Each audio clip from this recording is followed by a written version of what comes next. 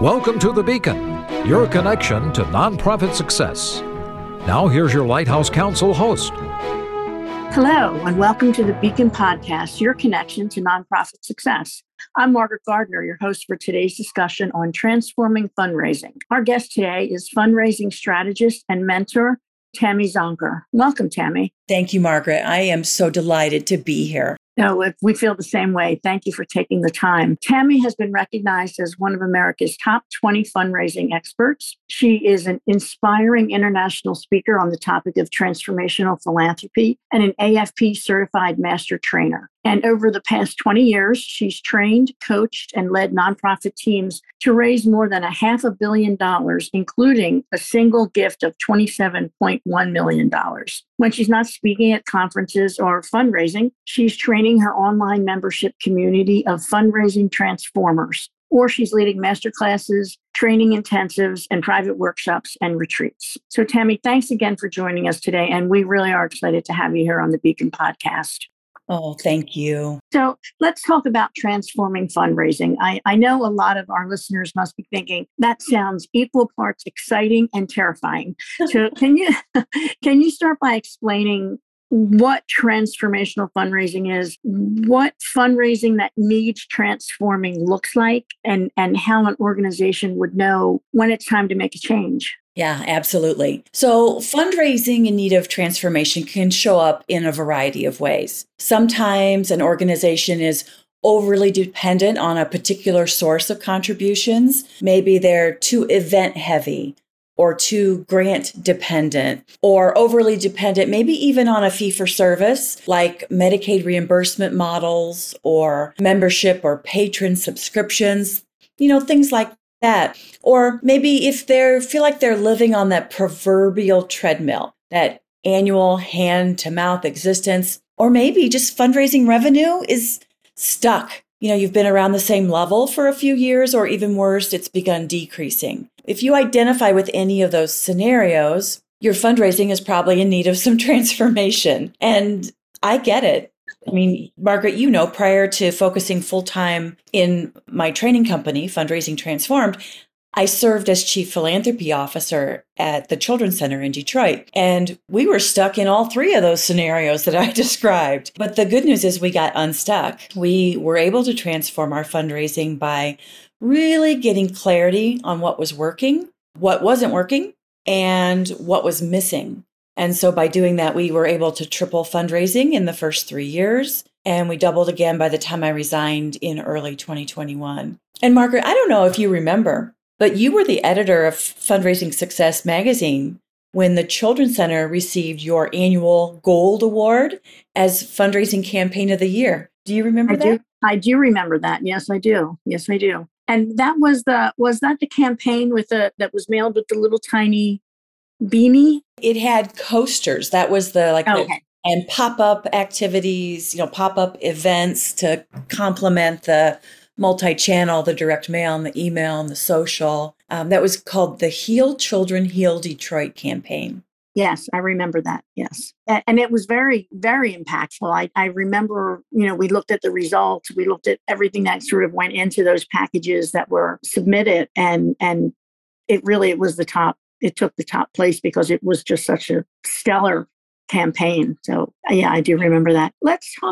Before we talk about what the process of change might look like, can you say perhaps what is the biggest change that you think nonprofits in general need to focus on right now in terms of fundraising before we talk about like a specific strategy for change?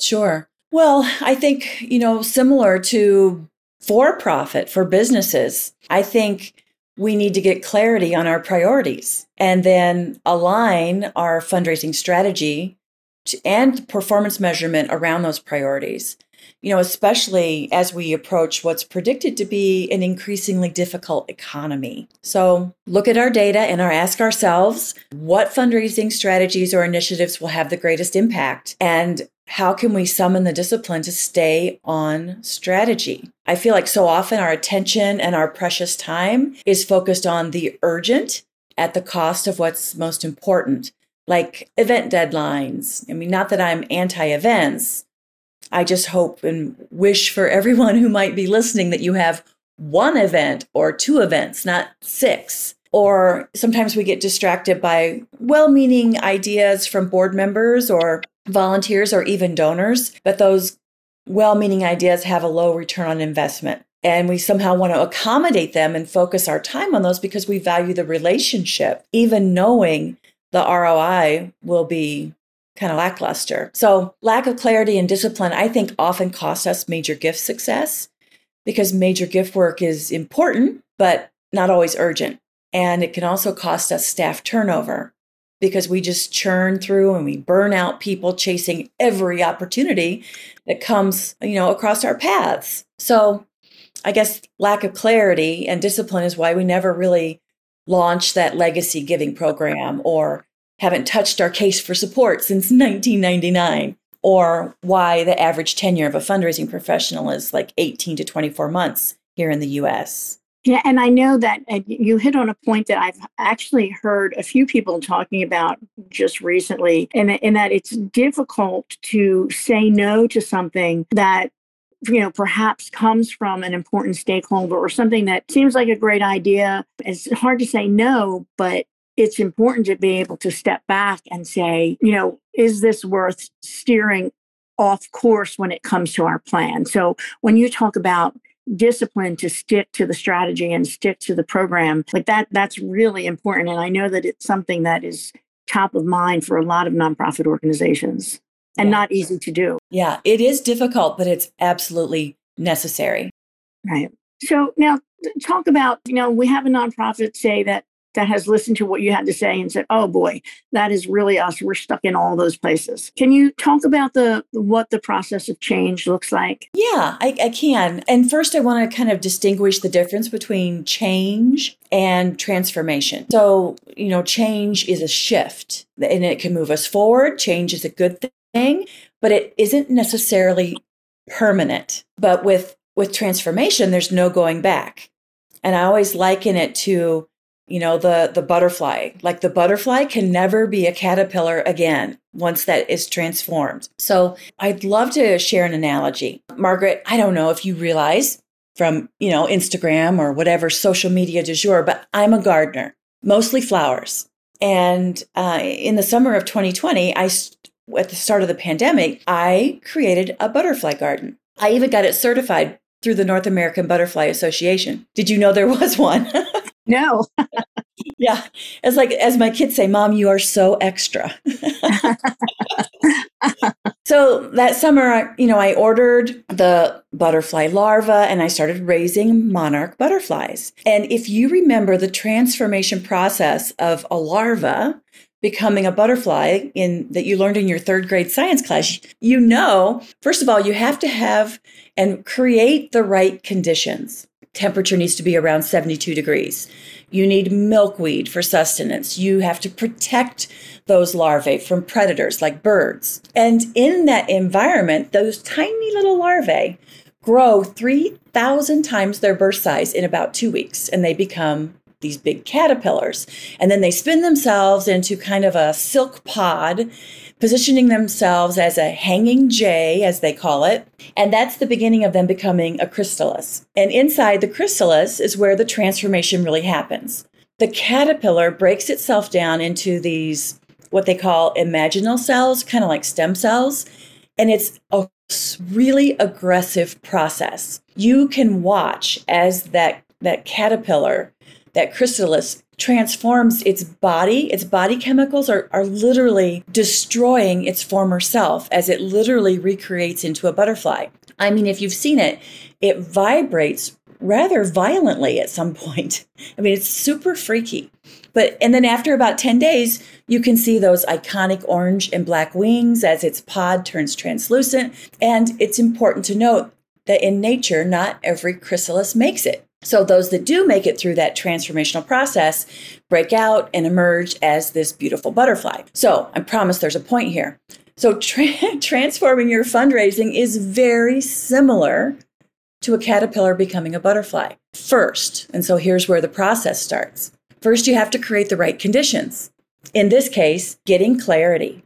on what success looks like and what you have to work with. Creating a strategy that's data-informed, donor-centric, mission-focused, having discipline, and finding or training the right people, like highly skilled people with the right core values, and investing resources. Actually, making an investment in philanthropy resources. And then, of course, you want executive and board support. Next, you have to cultivate, nurture, and protect your people. Protect them from distractions, from scarcity mindset, from fear, whether that's fear inspired by the economy or just business conditions or what's going on inside your community. Next, you have to have a mindset. Like, you have to expect this will not be easy. Transformation is work, and not everyone will make it through the process, right? But don't get discouraged. Like, transformational fundraising, really next level fundraising, it's not for everyone. And then you just have to commit to celebrating every single stage in the process. Because if you wait to celebrate until the end, you haven't nurtured the spirit of your team, and you haven't celebrated those micro successes. And of course, success begets success. And then lastly, you just have to expect to repeat the process again each and every year. It is an iterative process. There's no, as one of my good friends, former executive directors used to say, can't we just go into maintenance mode on our fundraising? And the answer is no. That's wishful thinking. Exactly. There is no maintenance mode. So that is how you transform your fundraising. What a great analogy. It couldn't be any more perfect, could it? It's true. Tammy, what do you think holds organizations back? Well, I think mostly it's fear. It's fear that we won't be successful. It's fear that we'll invest in philanthropy and resources, whether it's through tools or additional staff, and that there won't be a return on that investment, right? So fear that we'll look bad in front of the board if we invest in fundraising and fundraising doesn't increase right away. And I think it's that scarcity mindset. It's oftentimes, sadly, that starvation cycle that we're just this little nonprofit doing good work on a shoestring. And that's true. You might be a small nonprofit doing good work on a shoestring, but you could be a great nonprofit if you chose to invest in your fundraising strategies and tools. Like, it's the whole Jim Collins good to great conversation. And I think that all of that starts with belief that it's actually possible for your organization to raise more money. And I will be the first to confess, when I came into the Children's Center in, I think it was 2012, as Chief Philanthropy Officer, and I looked at the data and I did projections and I created here's our strategy, but we'll need investment. We're going to need some additional positions. We're going to need to upgrade some of our systems. And my promise is that we will triple fundraising results in 3 years. At the board meeting, I had some board members, like, their head came up and they were looking over those reader glasses, or some of them were like nodding, like, yes, yes, yes. And some of them were thinking, and like the look on their face was, is she crazy? Right? But it really, if you work on the data, you look at the data, you look at the best practices and emerging practices, and you create a thoughtful plan, which includes creating a stop doing list, because you have to clear the decks for some of this transformational work. If you do that work, you can actually project some pretty inspiring results, whether it's increase in revenue or increase in donor retention, which of course leads to more revenue. I think it's belief is one of the biggest barriers too. I think that that's a really good point. And that's another thing that I hear nonprofits or nonprofit leadership talking about is that whole scarcity mindset and how limiting it can be and how important it is to use your word, transform from that. So I think that you've given our listeners a whole lot to think about. And I think appreciate how inspiring this has been, and I'm sure that our listeners will agree, because the whole idea of transforming and into that beautiful butterfly is just really wonderful. Tammy, I really appreciate you being here with us. We're coming to the end of our time, so is there anything you'd like to add in closing?